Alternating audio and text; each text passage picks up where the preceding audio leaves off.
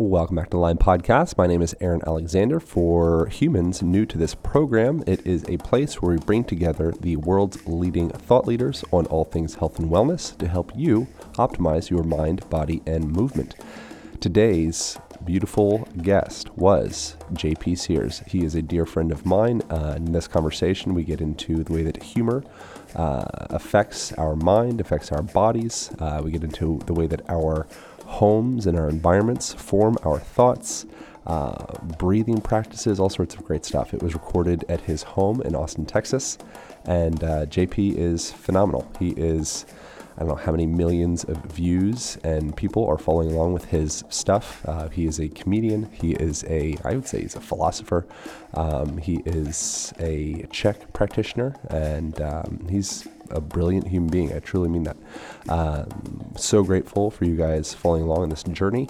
If you have interest in starting the 5-day movement challenge, where you can learn how to integrate more effective movement into your daily life, you can jump over to alignpodcast.com. On there, you can find the book, you can find links to the show and the show notes and all the things that you need to go deeper into this conversation.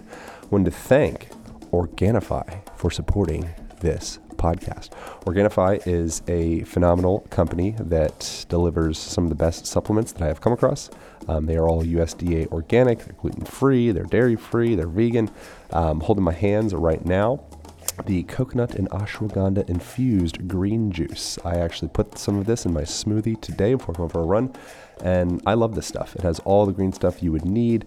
It's got matcha, I'm reading it right now, wheatgrass, spirulina, chlorella, all the good stuff, and makes you feel great, and it tastes delicious, and it is an amazing addition to any smoothie, or you can just put it in some water by itself as well.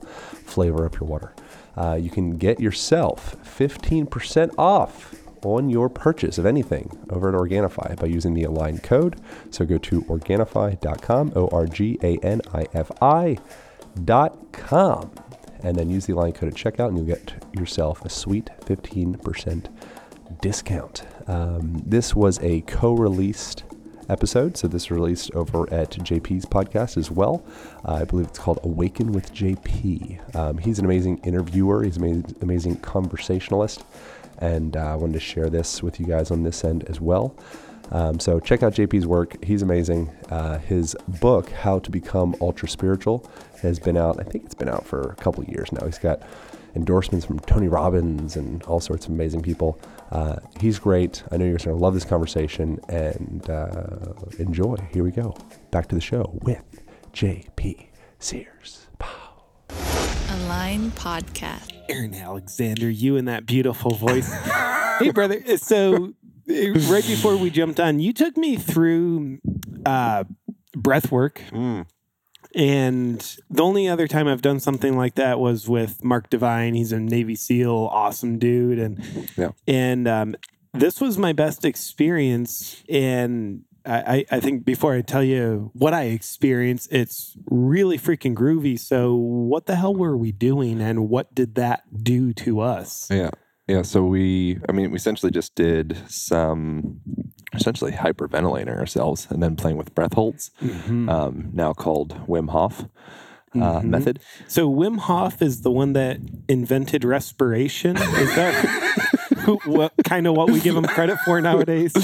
Yeah, I don't think I'd ever really been breathing until I discovered Wim Hof's YouTube channel. It's fun. So we dumped a whole bunch of CO2, and then we played with some breath holds after that. So essentially we were doing like large inhalations and then through our mouths, and then just kind of letting the breath out. We did that for about 30 repetitions. And then on the last exhalation, we breathe all of our air out and then hold that.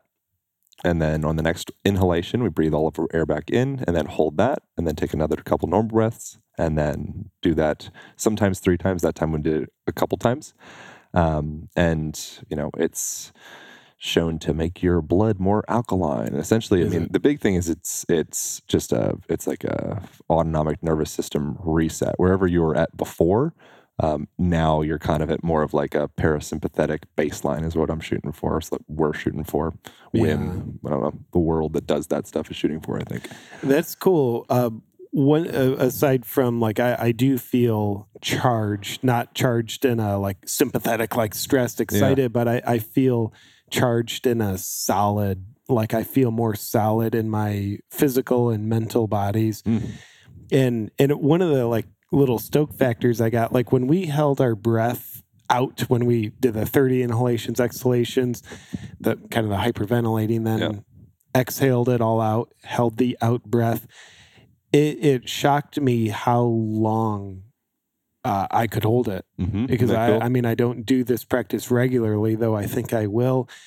And then, I mean, I would guesstimate a minute, and it felt effortless. And then the next breath in, we held that, and that seemed like it was a minute easy. Yeah. And you can go much longer than that too. Yeah. I sure. heard a lot of people reporting like 4 minutes and when with practice. So that's pretty freaking groovy. And do you have something like that in the new book? Yeah, I actually had Wim review parts of the chapter. Then another guy called Patrick McCowan review and help edit with the whole. One of the chapters is all about nose breathing. It gets into breath in general. It's just for the most part, nose. The nose is the system that's built to breathe for at least the first. Like I break it down to like a gear systems approach, which I got from Brian McKenzie, another guy that's like a breath aficionado, who also reviewed the chapter. But most of us, you see a lot of people kind of like sluggish type folks. Perhaps they might have like a receding chin and kind of they might be not in the best of shape. Oftentimes what you'll see with that person is their breathing patterns will often be in their mouth, like pretty quick. You know, they go on a brisk walk and they're always start, and that breathing pattern, like your nose, one thing increases nitric oxide production in your bloodstream. So it goes back through that paranasal cavity. It's literally actually gathering nitric oxide that gets distributed through your bloodstream. Nitric oxide is something you can get on it. They have like a nitric oxide supplement, like beetroot and all this different stuff. So then you don't have to breathe. You just don't need to breathe, Super cool. And so it's like, I mean, you can, when I was into bodybuilding back in the day, that was like, we'd want like NO2 supplements and such because you wanted to get like the pump. Okay. And so you're buying all these cheap bullshit supplements that you're taxing your liver and whatnot. Meanwhile, I was at the time certainly not breathing in a way that was productive towards that production. So there's typically, like with most things, you don't need to spend a lot of money or seek out fancy technology for, I think, most things we're looking for, at least from like a health perspective. And breath is like a really great, simple, free tool. It's interesting how insanely free it is. And it's insanely free. And for how free it is, I love the fact that like it's becoming hip now. You know, of course, everybody's heard of Wim Hof, and I haven't taken his stuff. I've heard great things about it from friends who have.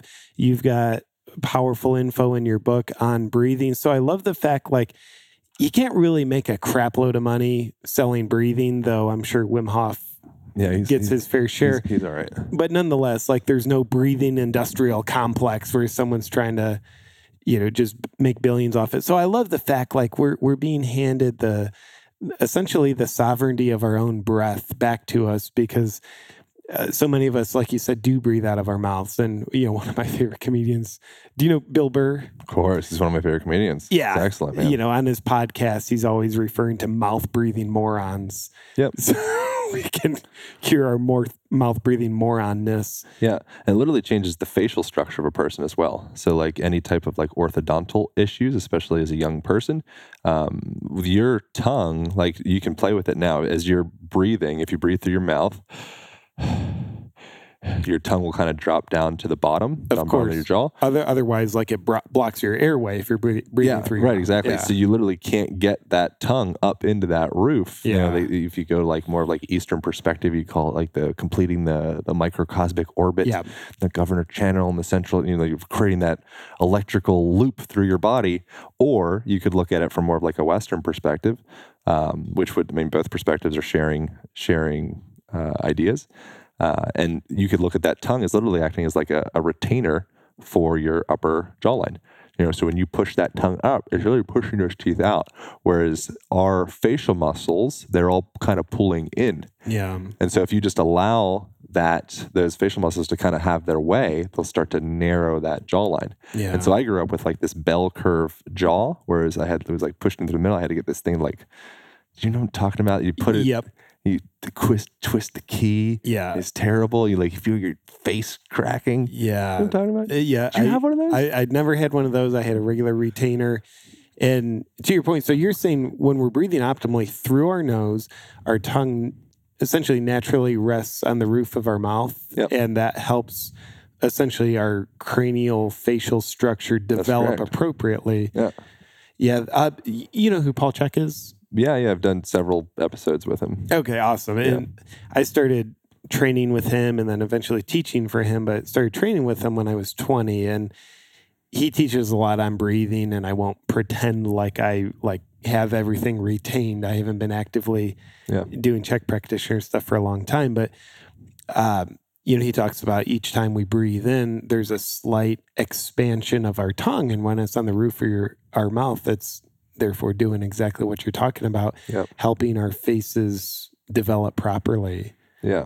It's I mean, there's so many different things. Like you could look at your tongue. The environment of your mouth affects the structure of your body. Then you could expand beyond that and look at the environment of your home or your office or your travel. Or, we're always being formed by our worlds. Yeah. It's like, so your house acts as a bit of a jump, but your house acts as like a retainer for your mind and your body as well. Say more. I like that. So one of the chapters in the book is all about spending more time on the ground and the value of that.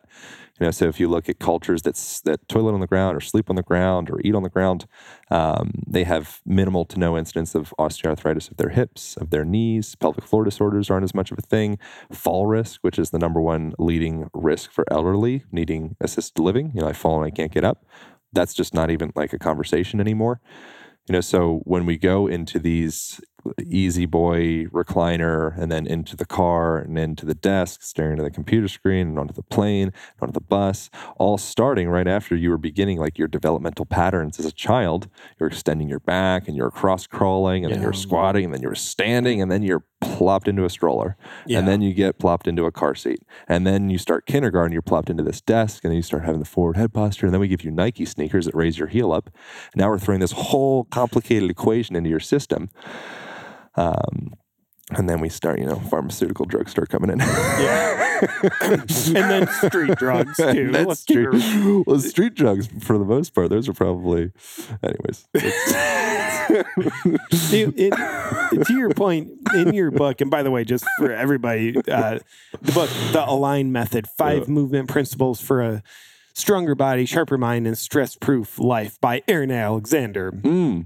Forward by Kelly Starrett. Do you know him? You would probably, right? Kelly, I know. Supple Leopard? Become a Supple Leopard? I know the name. Never met him in person. Anyways. But to your point in the book, you have this beautiful reference, which I think really drills the point home of that Indian. I don't know if he's a saint, but just that Indian guy. And I think a lot of people have seen pictures of him. This guy who's held one of his arms above his head for like 10 years in devotion to God or whatever he calls God. And because he hasn't used his arm, it's frozen there. It's like calcified.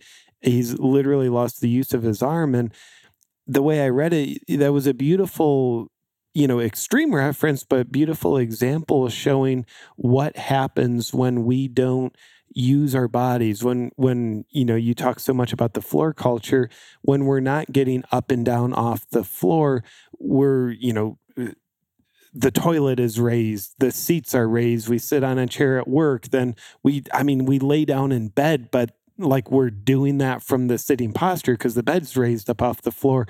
So, I think as an example of what happens to our ankles, our knees, our hips, when we're not using them in like the full 3 dimensions that they're meant to be used in, we can kind of become stuck and rigid like this saint you're talking about.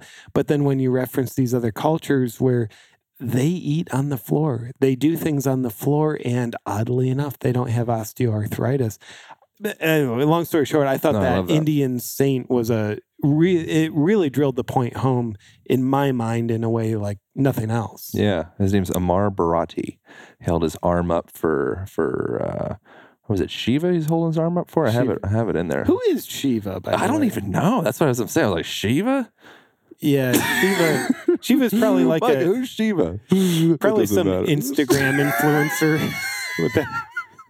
So like bikini model I does think a he lot was of holding thong up shots. in the name of Shiva. Cool. Anyways, the And if important part. If we've offended any Shiva the orthopedic devotees, conversation here. He was holding his arm up in the name of some of I think let's just call it Shiva. Anyways, sounds like a cat. Wouldn't it be a cat? Like a cat god? so he had his arm up for over 40 years. And 40 years. Yeah, Jesus. yeah, fucking I think Christ. I think he's still kicking. I think he's still up. I would imagine that arm is gonna be up as long as he has a heartbeat. But so what's interesting with that, what you see is his arm essentially becomes like this statue, you know, and the tissue's all atrophied and hardened, calcify, and it's just like this stick above his head. Yeah. You know, and that seems very extreme. But when you think of the amount of time, pound for pound, that we've spent in these dysfunctional positions that go against our structural alignment, like most people, if you ask them to touch their toes or get down to the ground or reach their arms up overhead, they can't do that without blowing out their lower back and then potentially risking a disc herniation. Yeah. You know, and so that's because you've created structural change to the degree that, like, oh, you just don't have that movement anymore. You know, it's not quite as extreme as your arm stuck up above your head like that. Yeah. But at a lower level, we're doing the same thing. You know, and I reference I think maybe the same chapter where I mentioned Amar, in China where they're doing the foot binding, or in Thailand where they're wearing the rings around their neck to protect from lion bites, or because it's beautiful, or whatever the reason. Do they really wear rings to protect from lion bites? That's from what I read. That was one of the potential reasons. There was a bunch of different reasons. I like that optimism. I would think if you're getting bit by a lion, there's nothing you can do that would protect you other than not getting bit by a lion. Yeah, I would. But I wouldn't know. know. I'm not a lionologist. Yeah. But when you look at that, I'm sure you're well familiar with Joe Campbell and the process of detribalization. JC, bro. Yeah, exactly. So he gets into the value of detribalizing yourself. We were talking about the rite of passage before this, and bow skills and whatever guy stuff. That if you do go to another country or go to another culture, you'll see stuff that seems super weird. But then when you go back to your own culture, if you do become accustomed to that other place, you go back to your own, you're like, I'll be damned. Like we were weird. Yeah. Like we're all very strange. And if you go back to your culture, you're not used to, women wearing high heels or men using steroids or all these artificial perfumes that are causing all sorts of strange hormonal issues. And like, there's so many things that we do to kind of like, I don't know, protect, guard. It's very, all the cultures are weird. Yeah. And what we're doing with our movement, if you step back and look at it from like a 30,000 foot view, you're like, I'll be damned. Like this whole chair thing is pretty strange. It's super strange. Something I always notice at airports, and I point it out to my wife anytime we're there, because it's like it one part irritates me and 9 part amuses the hell out of me. And that's, like the moving walkways, people will be cruising through the airport. As soon as they hit those, they stop moving their legs. I know, I love the moving walkways, but I keep walking. Yeah. You feel like Superman. Yeah. And same thing with escalators. And I'm not talking about people pulling a carry-on bag behind them on escalators. I'm talking about people just walking. Maybe they have a backpack on. They hit the escalators and they stop walking. That is so obviously weird, where we have crystallized this delusional idea that it's a luxury to be immobilized. Like, give me the chair. It's more luxurious than sitting on the floor. Oh, let me not use my own legs because it's more luxurious to let this machine cart me along while I let my body calcify together. And to me, that's very weird, even though I was obviously raised in this culture. And I think we're reaching the point where the tides are turning on that, because now it's like a lot of us look at like, wow, a stand-up desk, that's a luxury. Yep. So we're realizing like our legs and our ability to move our body, it's a great gift. We don't have to vilify manual labor. Here's a thought that I've never thought of before. Aaron, tell me if this is 100% true, because it will be. I'm ready. You know, I think in the West, we probably all come from a time of manual labor, farming, bricklaying, where it's like white collar stuff used to not exist. But when white collar stuff became in existence, you get like businessy people, office jobs, paperwork, people who are essentially leveraging the labor of other people. I could imagine, wow, that white collar stuff, that's looked at as the luxury, because the rest of us, we're outside, we're cold, we're muddy, we're breaking our backs all day. So because it was so fresh for generations, everybody was doing manual labor. Now the escape from that is like, wow, it's a luxury to not have to do that shit. Yep. But now that we've had the white collaredness in our world for, I mean, well over 100 years, maybe longer, now I think at least my personal feel is like that is now at the other end of the extreme, where it's like anti-luxury, having to sit in a chair all day, but give me the ground. It's always a middle ground. Yeah. Yeah. It's like, I think what people need is just a little bit of momentum. You know, we need like a little bit of a push. You know, that I was reading about like certain free range chickens, you know, and it's like on the label, it's like, oh, they get time in the field. They have access to the field.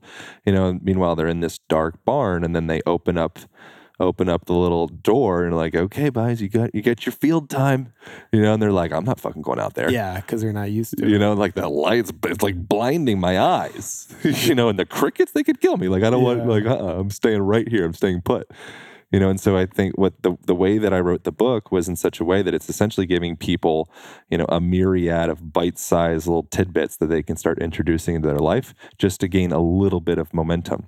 You know, and so something that's like really simple would be, you know, we talked about the breath stuff. We talked about maybe spending, you know, check your text messages, or check your emails, or eat your breakfast, or drink your tea, you know, sitting on a comfy rug with like a Moroccan poof cushion, or maybe get a foam roller, just throw some pillows down there. Yeah. You know, and in that process, you'll start to mobilize your hips enough, circulate your fluids enough that you're like, damn, like, I think I could do some yoga. Yeah. I'm like kind of turning into like a yogi in my living room here. Yeah. You know, now it's not as like kind of uncomfortable of a transition to maybe like, I'm going to do a community class, I think.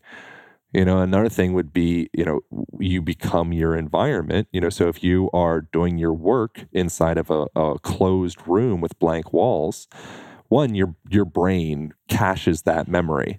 You know, so when you go into that room, your brain's like, bloop, cool, sweet, I've already got it. I don't really need to think. Like visually, I don't need to do much. Interesting. So I can kind of check out. Slow down a little bit. Interesting. Versus going out into nature, you know, you go out and you say, oh, bird, squirrel, lion. Good thing I have these rings around my neck.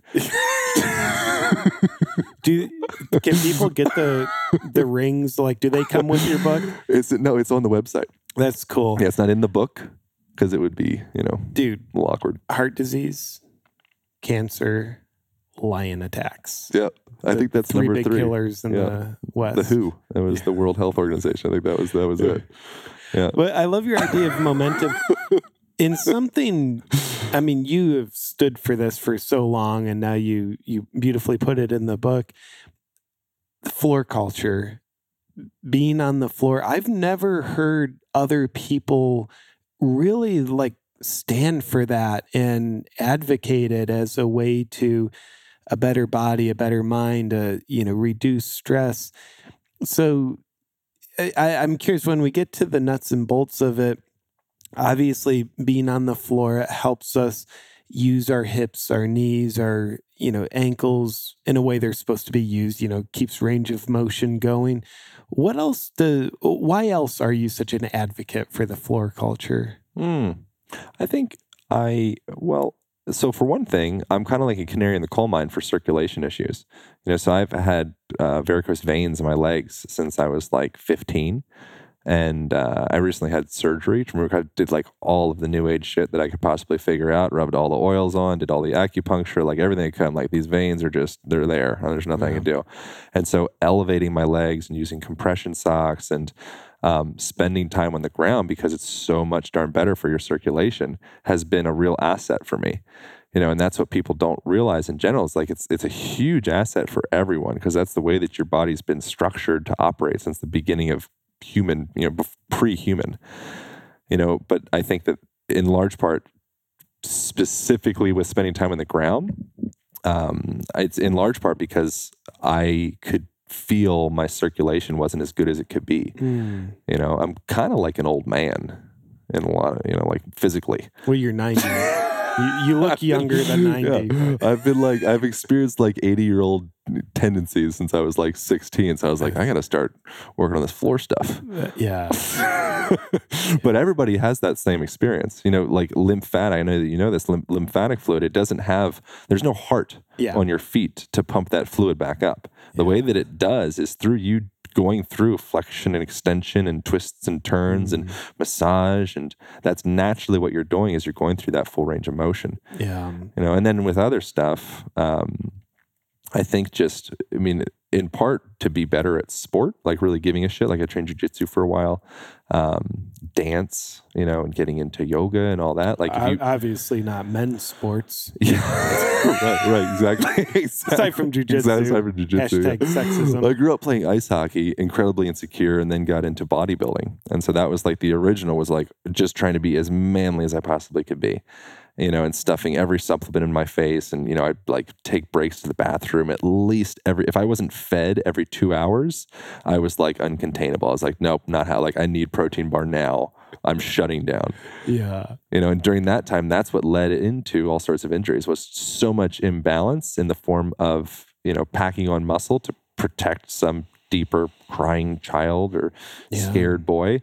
So just packing on that, got a leather jacket, grew my beard out, started buying beer from my friends, dislocating my shoulders, dislocating my ankles, chronic stress and pain. It was good. How are you dislocating your shoulders and ankles? Because I've dislocated mine, as we were mentioning before we jumped on there, I've dislocated mine 4 times. But how are you doing your shoulders and ankles? I think naturally, I have a little bit more tissue elasticity than a lot of people to start.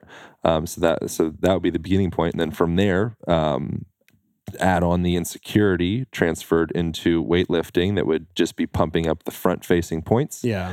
So culturally, we're already all in the front. So we have medial rotation of the shoulders, forward head posture, upper cross syndrome is a fancier way to say that. And we're kind of like in this little 12 by 12 cube in front of our bodies. So our shoulders are naturally kind of, the head of the humerus is kind of drifting towards the end of that socket. Yeah. Now compound that with lots of flies, lots of bench press, lots of bicep curls, lots of ab work, quads, just tightening that front chain up, and you're like a ticking time bomb for injury. Exciting. And something about, I'm still on the floor culture, and like I'm so inspired. Good. Before we jumped on there, you were telling me about a hunting trip you're going on in January, your first hunting trip, and when you're talking about like what's exciting to you about it, like being outside and crawling around on the ground is what you said. It's not like, oh, let's get a lot of meat. It's like, oh yeah, being on the ground, and I think that's so. It feels like a back to what really matters, and it's obviously there's a connection with the earth that. I think we can neglect. But when someone raises the objection, like, oh, sitting on the floor, it's uncomfortable for me. You just need to make it more comfortable. The only reason it's uncomfortable is because you're going too hard. It's like if all of a sudden, I was coaching somebody to do a deadlift, and I'm like, okay, cool. Let's just lay 4 plates on, and we're just going to start at 405 and see how it feels. Seems like a good place to start. How long have you been a trainer? Yeah. I don't know. Yeah, exactly. I'm not. Yeah, so it's a similar thing with spending time in that range of motion. Anybody just getting up and down off the ground in general, it's gonna be a good thing.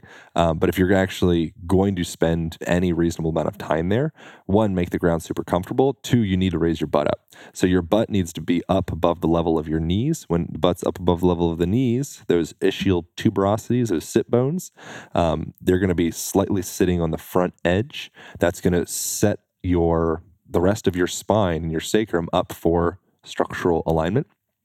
So it's not going to feel like such a pain in the ass.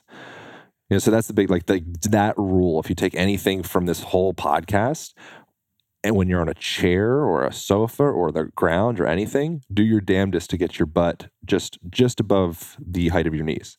And that'll set your spine up for success. We stand for spinal success.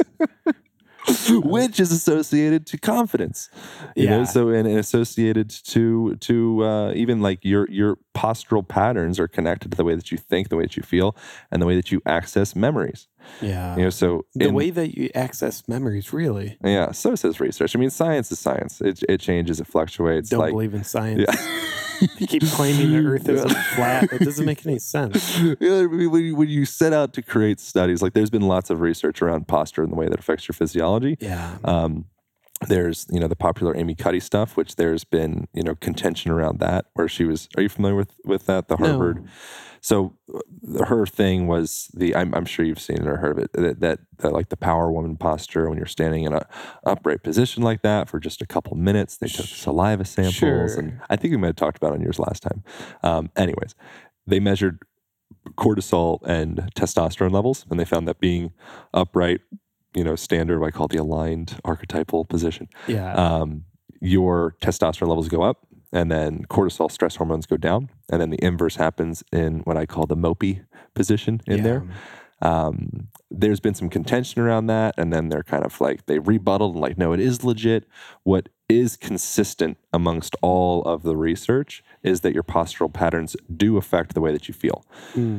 So confidence levels, creativity, all of that, like more of like the what would that be called? Subjective, like your sense of like, I feel better. Sure. That's consistent.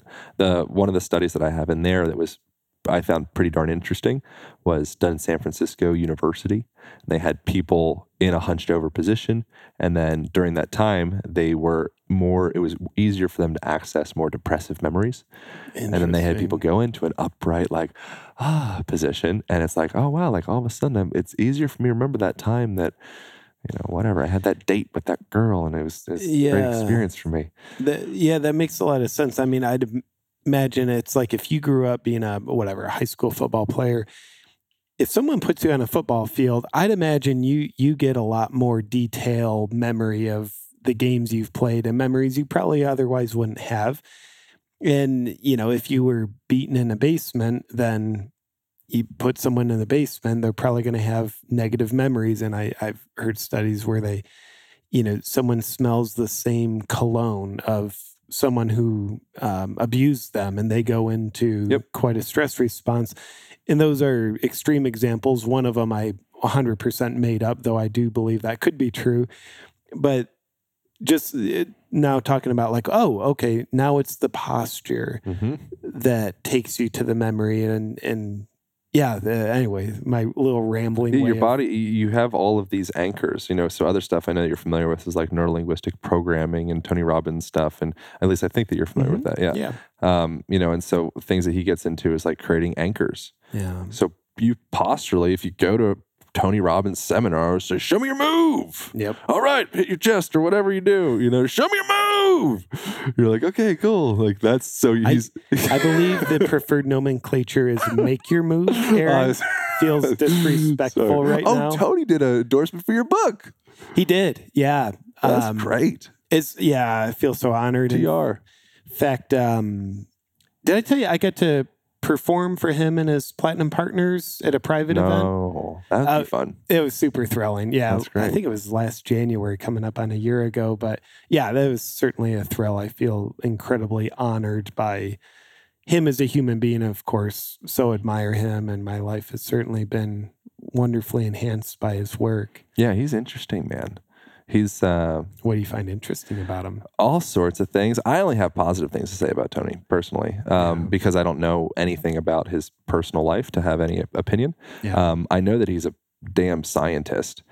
You know, like his ability to hold a room and keep them in a plastic state, like a neurally plastic state, is really beautiful. Like I think the world in general can learn an immense, like our whole education system can learn an immense amount from just attending some Tony seminars. Yeah. And being like, wow, these kids, we were just jamming information down their face when they were done like 7 hours ago. Yep. But you know, and I think something you and Tony have in common, you really are aware of how much our physiology affects our brains, our minds. And so you mentioned like Tony's always like, yeah, make your move. It's, you know, when you're sitting in the same room with him for 12 or more hours a day, you know, if you're just sitting in the chair, like 45 minutes into it, cool, you're kind of cooked, you're going to be pretty checked out, but you're not in your chair for probably more than 30 minutes, maybe 45 minutes at a time, because he's got you up, jumping up and down, which, by the way, try jumping up and down in lousy posture. It's just, you know, it's a movement that facilitates good posture. Yeah, you have to figure it out. That's what babies do. That's why babies are so good at posture. Because of Tony Robbins seminars. That's what I'm trying to say. Dude, I love that. There were floods of babies at the... It's an untapped market. It is. I think that's Tony's primary demographic, isn't it? Yeah, it's cool. Yeah, babies do a good job with that whole posture thing because they don't have so much excessive patterns and muscles that are kind of wrapping them in these positions. So they have to gain relationship with gravity. You know, so that's what Ida Rolf's whole perspective was, and the whole, you know, the osteopathy in general, which is a lot of what her work came from. Probably both. I think. And she died of a lion attack. Is that I true? think that was it. She didn't have her rings. Yeah. Yeah. Fuck. That's where she went The Align wrong. method wasn't out yet. Yeah. Yeah. But so one of her quotes is, once the body comes into alignment with the field of gravity, it begins to heal itself. You know, and that's like, we need to be, I think gravity has a bad rap. You know, if it's like, it's pulling you down, man, you got to fight gravity. It's like, no, like you need to be in relationship with gravity because it heals your cells. If you're in a Tony Robbins concert, which is essentially what it is, and you're jumping up and down and having to figure out how to find that stack from your foot to your knee to your pelvis. Like that's what babies do so brilliantly because they don't have all of those wraps. You know, so all they are is a pure relationship to gravity. And then they start learning. And then that learning process is where the disease starts. There's an Alvin Toffler quote that says you need to learn. I don't remember what the first parts are, but like the leaders of the world, the future of the world will be those that can learn, unlearn, and relearn. I like that. You know, so originally kindergarten comes, you know, and the driver near the baby seat and the stroller and, you know, all of those things happen. You're learning. Now, maybe listen to this podcast. It's a process of like unlearning, you know, blurring into learning, you know, and that's like, okay, how do we apply this stuff? You know, so a starting point of relearning, re-educating yourself would be do like your kids do. Your kids don't sit still, hunched over in a chair, staring into a screen all day long. You know, they get creative and they weird and they wiggle and they hug each other and they like eat dirt. They go outside and they stare up into trees and they play make-believe. It's a big deal. But speaking of which, in your book, you talk about play, but you talk about several varieties of play. There's, forgive me if I don't remember them all off the top of my head, but movement play, social play, I think imagination play. Yeah, I mean, there's so many different forms. It's just reducing down for like an educational model of like, there's a lot of variety here. Yeah, and you know, coming down with a very digestible, I think 4 or 5 categories of play. That was so helpful to me. Oh, cool. Because I'm someone, I love playfulness. It's shit, kind of make a living off of it. Yeah. But I always think so one-dimensionally about playfulness. And and seeing your book, it helped open me up to the multidimensional beauty and opportunity of it because, just when the term social playfulness, like, yes, like that's something I don't hang out with friends nearly enough because I can get like, dude, I'm traveling every weekend. And then of course I want some time, just me and my wife. And then it's like, no more time. But I feel that the deficit of like social playfulness, and I don't realize like, yes, that's a thing. And imagination playfulness and like movement playfulness. I think that's probably the thing I have the biggest deficit of because I'll exercise. And exercise and movement aren't necessarily the same thing. Yeah. But like then, like just a couple days ago, I was shooting a basketball with friends for the first time in a long time. I'm like, this is evoking something out of me that hasn't really been evoked for a long time. I haven't been using the faculty of movement playfulness. Yeah. And it's like honestly, it feels like a rebirth, bringing it back into my life. Yeah, that's like, so Stephen Porges is someone who you might have heard of before, polyvagal theory. Until he got killed by the lion attack. Right, exactly. Yeah, but his research was good before that fateful day. And he, that was one of the things that I learned from him, and I talk about his stuff a lot in the book, or a couple times actually in the book. And social engagement is the fastest way to jump the ladder to bring your own nervous system back into a state of, parasympathetic rest digest, like, a more balanced state. So many people, they can get stuck in this stress cycle, and that connection, that's why you enjoy spending time with, is Amber your wife? I think so. Okay. Wouldn't it be funny if I didn't know? Like, I don't know. She might be my mistress. See where you guys are at. Yeah, we got married a year ago. Oh, good. Yeah. So all of those things. It's weird, man. Like same as before. Like all the tools that we have to access our innate healing capacities and just feel like fucking kids. Yeah. Like kids do it. They do. We stuff all these layers in the form of like, in our case, like stacking muscles and these linear patterns, and then we put ourselves into these linear boxes, and that's kind of like a riff off of Tony's as well. Yeah. You eat your box lunch, and you eat your box car, and then you look into your box, and then you have a circular can to change your state. That's his thing.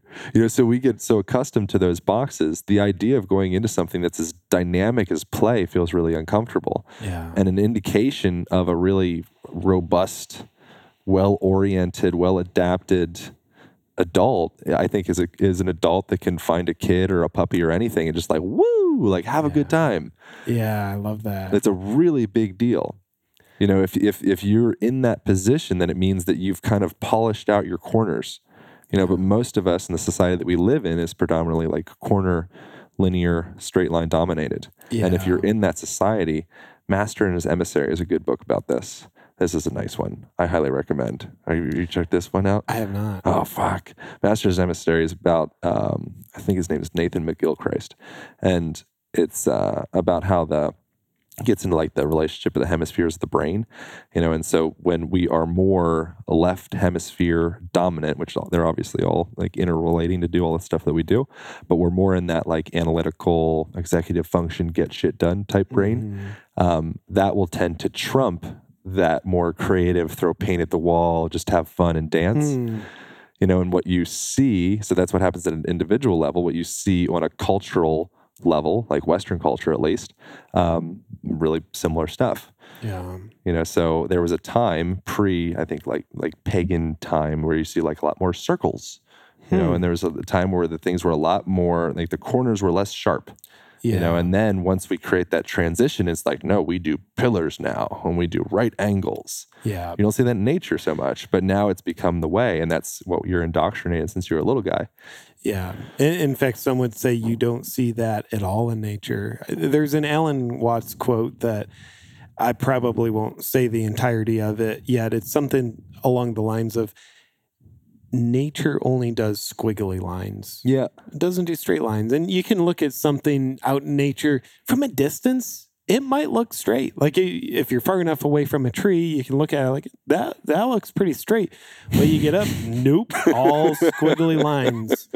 And, it's like when we have the right angles, like, the well manicured lawn and the landscaping, is like, that's not how nature does it. Yeah. And then I think, as above, so below, inside, outside. And therefore, I think our internal nature, our true nature, just like you're saying, like, man, more circles, more squiggly lines, the playfulness. Yeah. And then if you are in a straight line is more likely to break in nature. The reason that trees don't break is because they're comprised of thousands or tens of thousands or millions of little squiggles that are all balancing off of each other, so that the wind blows. So like we have infinite capacity to bend and wiggle in all these different directions. Yeah. But it's the same thing with a kid. They're just a bunch of fucking wiggles. So you can huck them down a hill and they go, woo! I just imagine how that could be you perceived as child abuse. No, I'm not condoning that. Your kids I'm not condoning it. But you're also not saying that it's not a good idea. I'm not a parent yet. So anything that I say in relation to childbearing, disregard. I bet the helicopter parents aren't on the verge of like, let's throw Timmy down the hill and see what happens. I was reading recently about systems theory and complex systems versus complicated systems. So complicated systems are more that of like computers or your car or any of that stuff. So in a complicated system, there's a lot of stuff in there. But, you replace your tire falls off where you replace the tire. In a complex system, there's a lot of stuff in there, but it's all integrated throughout the whole. Okay. So in a complex system, it actually thrives. It's kind of like the idea of like anti-fragility. So if something's, I apologize for throwing all of this random different like bookie shit out. We should be talking about the Align method right now. And lion attacks. But please go on. But so in an anti-fragile system, it gets stronger from being exposed to nature, being exposed to exercise, being exposed to any form of stress. In a more complicated system, your car it's like, that car's got 150,000 miles on it. Like, I don't know about that. Yeah. It's like your body's like, no, put 150,000 miles in that thing. Yeah. So where you fall more into that category of squiggly complexity. And so we thrive on adaptation, but we've been brought into a world where we believe that we're a bunch of complicated lines. And then that leads us into potentially physically and psychically breaking, which ends up looking like anxiety, depression, and, suicide. It's a really dark thing to say, but it's a thing that happens. Yeah, it is that way, isn't it? What do you think are the biggest factors that erode playfulness out of people's lives? Fear of lion attacks. Yeah, it's not a happy matter. It's not something to joke about. Why we walk around all stressed all day. Yeah. I think shame is a big thing. One, the belief that I can't play. Two, I think play doesn't need to be a thing. It doesn't need to be a movement. It could be a perspective. Agreed. So if you walk into the boardroom and you're the CEO, boss man that calls all the orders or whatever, it's like recognize that, there's a good chance that this life thing is just a big dream. Yeah. Or maybe it's a simulation, or maybe it's, I don't know what. I recently saw, what is it called? Hitchhiker's Guide to the Universe. You ever seen that? I have. It was years ago, and I retained nothing from it. But yeah, I know right. Nor have I. It was days ago, and it was hard for me to retain. I want to read because the symbolism, it's good. I just am not smart enough to keep up, and I whatever. But in that, essentially, I think Earth is like built by mice, and it's this experiment on humans. And there's like these like aliens that build planets, and then they like ran out of money, so they stopped building planets. But anyways, I don't know what the heck this Earth thing is. But I think when you go into your boardroom, you should recognize that you don't know what the heck this Earth thing is either. Yeah, agree. To your point. I've always said playfulness is a state of mind. It doesn't depend on your external circumstances. You don't need the playground in order to play. Though playground once in a while, like, cool, that's great intentional way to play. But I think playfulness it's a state of mind, and therefore our awareness helps us find like, what is there to be playful about in this moment? And yeah, I've you can have the executive goes in there and lightens the mood with a little, like a joke. But then when we have our taking things too seriously, like, all right, cool, now we're constipated with our playfulness, nothing's coming out. And I think to your point about shame being something that erodes playfulness, I think oftentimes our undealt with shame and fear is what creates the symptom of us being too serious. And then being too serious creates the symptom of there's not enough playfulness. We connote being serious as being in control. Mm-hmm. So if I put on serious suit, it's like I like the idea that adults are just a bunch of babies wearing adult costumes. 100%, yeah. We're all operating on systems that we created like pre-6 or whatever anyway. Yeah. So if you start to look, I think that's a good practice, actually. I should have put that in the book. Look at people. I do have... Here, let me give you a pen. Put it in the book now. I should have put in the book, literally, singular. One of the practices I have in there is to look in people's eyes more regularly. It's like in the vision chapter. It's just like, do that. Like, check them out. I don't remember what I was going to say. I was excited about something. Doesn't matter. And I was excited too. It was something about vision. Oh, I know what it is. You should look. Not should. That's a terrible word. It's a good idea, in my humble opinion, to play with the idea as a practical exercise. Next time you are anywhere having an argument with your wife or girlfriend or boyfriend, or whatever, look at them as a baby. And see, and then maybe play with them looking at you that way as well, and like have a moment with it, and just like explore when you walk into the grocery store or someone cuts you off, or beeping at you or flicks you off or whatever. Yeah. Look at them as like a little 3-year-old baby driving their Land Rover, and I find when I do start to perceive the world from that perspective more, I don't know, it's at least sillier, but it's also a lot more compassionate. I agree. And that's something I typically don't do that with a baby, but looking at people as though they're a young child. I do that with babies, looking at them as though they're an adult too. Interesting. It's weird. That's definitely anyway, trippy, bizarre world. Yeah. I personally think a lot of, probably 90% of the time, if not more, when we get upset or mad at someone, especially like our fights in our relationships, it's our inner child being triggered about some kind of unresolved shame or fear that we still carry around.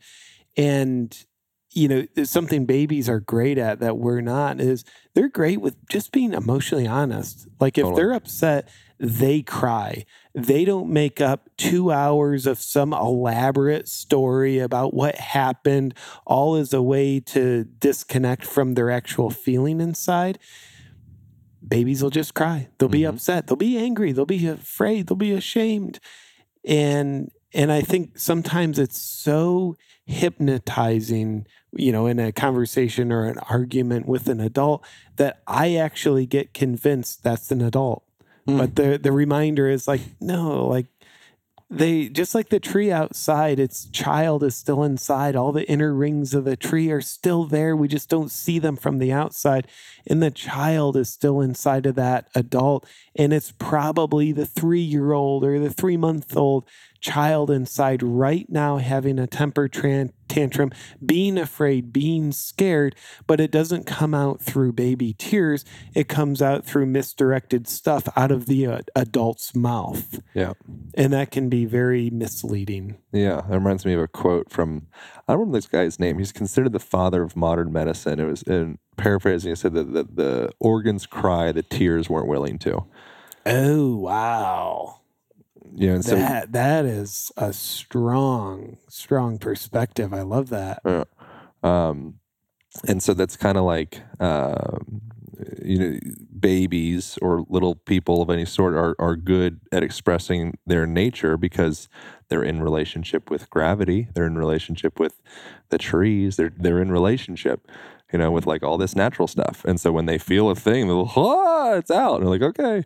Because there's not any shame around like, oh, my face can't look like this or my shoulders can't do that. It's like, but the moment that I was listening in on a book by John Sarno, Mind Over Back Pain. Do you know this one? I haven't read it. Would be I know right of up your it. alley. Yeah. And so in that, one of the references he was talking about was essentially this exact conversation of like this woman. And he's like, oh man, like I learned this great idea from my friend or my doctor that, whenever my baby is like having a tantrum, I just spray some water on its face like a cat. Jesus. I don't know if that actually happened, but it was in the book. And she's like, it worked great. When the baby started to act up and you got the little water thing, hopefully just sucked it back and kind of put it down. That's what it's in the book. I don't know if it actually happened, but nonetheless, the idea of it is the relevant thing. And at some point, you learn that if I express myself in this way, I'll get some water in my face, and it's better for me to suck it down, and I'll just deal with this shit another time because this room isn't appropriate. Yeah. And then what Sarno's opinion is that 90% of chronic pain is a manifestation of some form of repressed anger or sadness. Wow. Yeah, that's bold. By the way, that squirt water in the face of the child, that is 1 degree away from being electroshock therapy. Yeah, that's what that is. I hope that happened. By the way, what kind of a weak ass millennial baby would that be? Like if it grows up to be traumatized, like, oh, what happened to you? I had room temperature water squirt on my face when I was a baby, and it was too much. Yeah, that is some weak ass shit. You're right. Isn't it though? I never thought about it. I was all on my high horse of how terrible that was, but now I'm like, shit, JP. It's terrible in 2 ways. It's terrible parenting, but if the child gets wounded by it, that's terrible childing. Like that's just a weak child. I think you're right. And a stupid parent. Start a petition. They deserve each other. Both should be fed to lions. So Shiva is a god, is a lion god, is he? I think Shiva is the burrito god from Mexico, undoubtedly.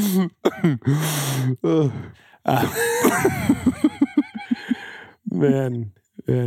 So I'm curious if you were like top 3 things people can do to upgrade their being today. What might those 3 things be? Laugh more. Yeah, I think that's the primary thing. Put yourself into environments where you laugh more. It's probably a good reason why you're listening to this podcast and watching any of your content. Like people listening to this would have no problem with that idea, I think. So part of that would be taking yourself less seriously. So any opportunity you can do that. How would you recommend people take themselves less seriously? You're more of an expert on that. Yeah, well, typically, I mentioned a few minutes ago, I look at seriousness as a symptom. So getting to the root cause of why am I so serious? So at times I'll lead people through an exercise to help them get to what they're really afraid of or ashamed of that's causing them to be serious. Because I think when we're afraid or ashamed, but we're not vulnerable with it, meaning we don't feel the shame or the fear feeling when we're feeling it. Instead, we're trying to escape it, and we escape it through the seriousness, which is psychological control. We're just like bristling up so we don't have to feel what we're actually feeling right now, and we can pretend we're not afraid. So long story short, I think when we notice what we take most seriously, when we can ask ourselves, what am I actually afraid of here? We start to get towards the cause of the symptom of our seriousness.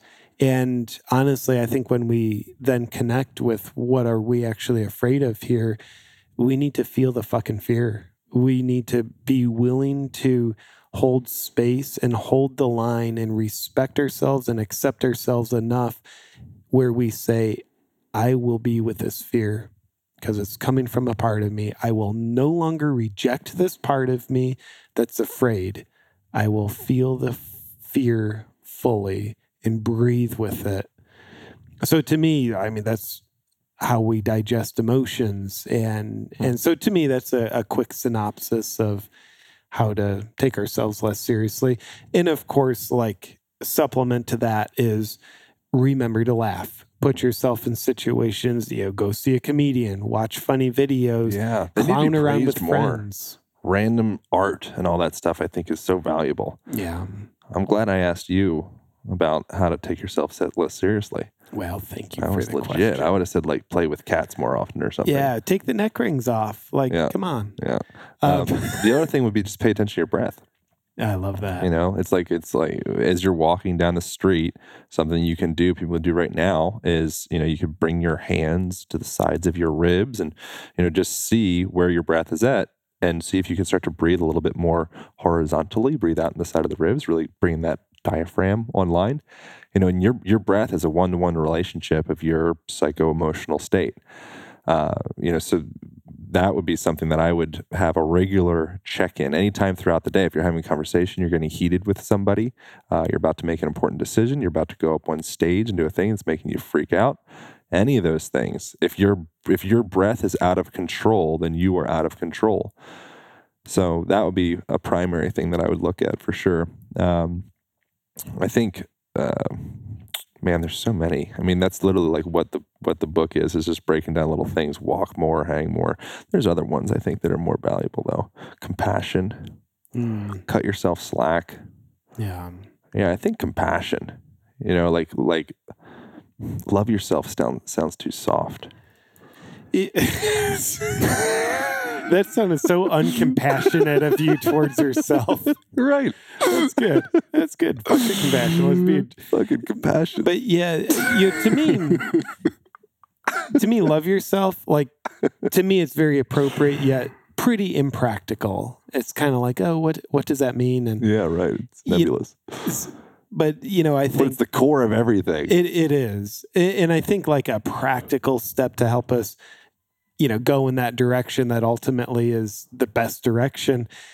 I think treat ourselves the way we treat other people. Oh yeah, Jordan Peterson had a good thing. Play the game. The rules of the game. Play the game as though you would, so that you'll be invited back. Yeah, and I think so many of us are great at being kind to other people. I mean, I doubt there's a listener of this podcast that's just routinely a jerk to everybody. So we're great at being kind to other people, and oftentimes we treat ourselves like a second-class citizen compared to how we're externally kind. So, yeah, aim to be invited back by yourself. Why do you think we do that? Is that because of like self-deprecation is like seemingly more socially acceptable? You know, it's a good question. I definitely don't know yet. I would guess one reason is, yeah, it's very unsocially acceptable to look at people and say, you're a fucking asshole and you're not worthy. Yeah. But when we do that in the quietness of our own self, we don't get punished for it. Like, no, we don't face rejection externally. I mean, we're actually exercising rejection of self internally. So I think one thing is we get away with it more. I mean, I think there's plenty of stuff we project out onto other people as a way of finding our undiscovered self. But because the social consequences of being an asshole to other people are just great enough, I think we tend to keep most of that treatment directed towards ourselves. And I really don't know. Like, is this a phenomenon for a bunch of people, or am I just telling a story about myself? Because I know I do this. Yeah, I have some like unpieced thoughts on like the financial system and like the stressors of being financially wealthy and successful and all that. And the system that we're in is one that demands continual growth. You know, because there's an interesting book called Sacred Economy by Charles Eisenstein. He kind of gets into like the roots of our currency, our economics, and it's all based around interest originally. Interesting. You know, so then wealthy people end up lending more wealth out with more interest attached to it.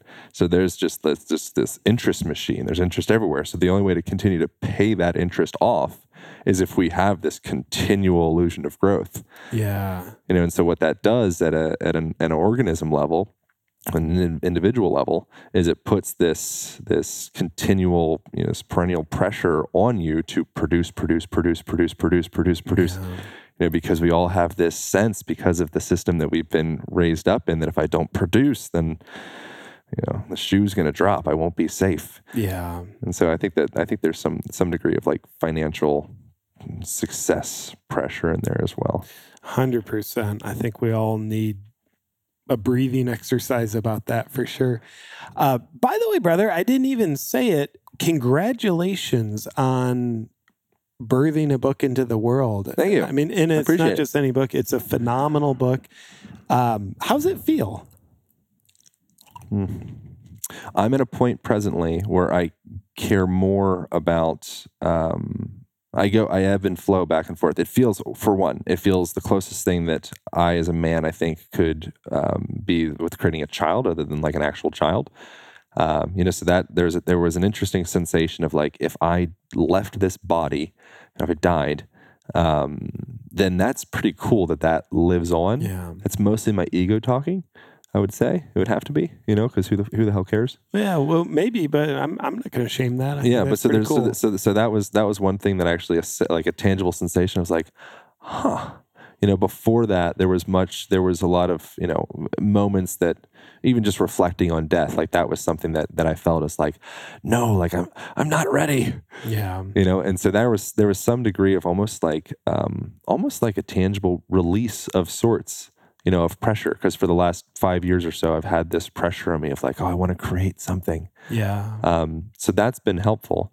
But the process of creating the book has been really fascinating. There's been a lot of things. One, having deadlines has been valuable for me. I tend to be more of like a fluid type person. So having the publishers and having this team around it and committing me to that's been a huge growth. And also expressing myself authentically, showing that this is the best that I can do. That's very rare for me. So I think throughout my life, I've kind of like protected myself with excuses of, oh, like, I didn't get enough sleep last night. Like, I didn't really care about that. Or I was like, I really give many shits about the book. Yeah. And I had a whole fucking year to write it. Yeah. Be like, this is the best I can do. And it's my face on the front, it's my name on the bottom. And if you don't like it, it falls back on me. Yeah. Like, that's something that I've avoided for most of my life. I love that. Risking playing full out. By the way, there's a huge like code for a beautiful life right in there.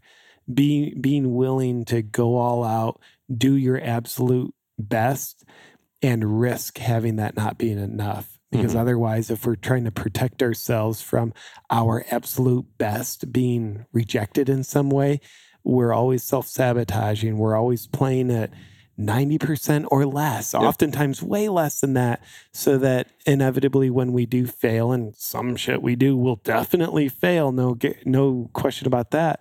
But when it does, we get to have this little Nerf cushion we land on that says like, oh, yeah, well, I didn't play full out on that. Yep. I didn't 100% give a shit about it. I didn't let my best come out, but I love it when we can let our best come out. Yeah, we fear our potential more than failing. That's like a Yeah. paraphrase of Marianne Williamson. She says it better. I think she paraphrased Nelson Mandela about Yeah, that. I exactly. think he was the original, Exactly. and he probably fucking stole it from someone. Who did you get His it from? quote thieves. Yeah, the quotes are so funny. I wonder how much of your book or my book, I wonder how much of it is genuine. Not genuine, like authentic, like JP did. That was a JP sentence right there. As opposed to A conflation of lots of different Yeah. information that you've gathered over time, and then you're putting in between two. I think that's a great thing to be curious about myself. On that note, I intentionally don't watch that much stand-up comedy on Netflix. I'll certainly hit some of the heavy hitters, good. Bill Burr and Chappelle, but for various reasons. One of them being like I want to not be influenced to do it like someone else. That's great. And the other thing is like I don't want to have jokes or perspectives go into my mind. I consciously forget them, subconsciously remember them, and then they sprout out over here, into my awareness one day. And I think that's something I thought of because like in comedy, like there's, it is a huge taboo to steal jokes. Yeah. And I would never do that intentionally, yet my fear is I would accidentally do that unintentionally. Yeah. Yeah. So it's- the original thought. I think it's all inevitable. Yeah. Probably. So, hey, Where's the best place people can grab the Align Method? The Align book, brother? Method. Well, so this will probably go out so it comes out December 24th. And if it's before then, you go to thealignbook.com, ALIGN. And then there's bonuses and all the things with that. So the goal is that it's a excellent Christmas gift. So it comes out right before then. And then after that, after December 24th, 2020, bookstores, Amazon, all the places. Love and that. then people can, if they give a dang, I'm probably just going to co-release this because I feel like I would like to have this on the Align podcast as well. Amazing. Hello, Align podcast listeners. So where should people look for you when that's in your side of the world? Yeah. Thank you, brother. I appreciate you asking. All my social medias are Awaken with JP. So YouTube, Instagram, Facebook, all the spots. Cool. And yeah, thank you, brother. TheAlignMethod.com. Thank you for AlignPodcast.com. TheAlignBook.com. It's very confusing. I apologize. But what? TheAlignPodcast.com is my website. TheAlignBook.com goes directly to the book. Correct. Yeah. Gotcha. And both links will be in the show notes. Yeah. And brother, thank you for writing this beautiful masterpiece. Thank you for taking the time to stop by and connect. Yeah, man. Thank you. Thanks for being a light in the world. You're welcome. Hope you guys enjoyed that conversation as much as I did. I want to present y'all with a fun opportunity of starting a program that I created called the Align Method Online Program that focuses on unwinding the unsightly patterns of staring into technology, essentially. So forward head posture, rolled forward shoulders, hyperkyphotic spine, disengaged glutes, knees collapsing in. If there's collapse in any level in the body, it will trickle up and down through the rest of the system. And that program focuses on unwinding those things, giving you self-care practices, movement practices, and lifestyle adjustments, very subtle ones, that will give y'all more flexibility, more strength, more confidence, more energy, all the good things. And you can start the first week absolutely free and just go to alignpodcast.com/Align Method, ALIGN method. Along with that guy, you will receive the Align band, which is a heavy-duty resistance band with a door anchor, and that also comes with its own online program that is free with that thing. Go to alignband.com and start that program for free. I think that's it. I so greatly appreciate you guys listening to this conversation. So greatly appreciate reviews on iTunes, sharing on the Instagrams or the Facebooks or wherever you do your shares. This program lives on because of y'all. So it doesn't go unnoticed. Thank you for listening. Thank you for reviews. Thanks for joining your life. Enjoy.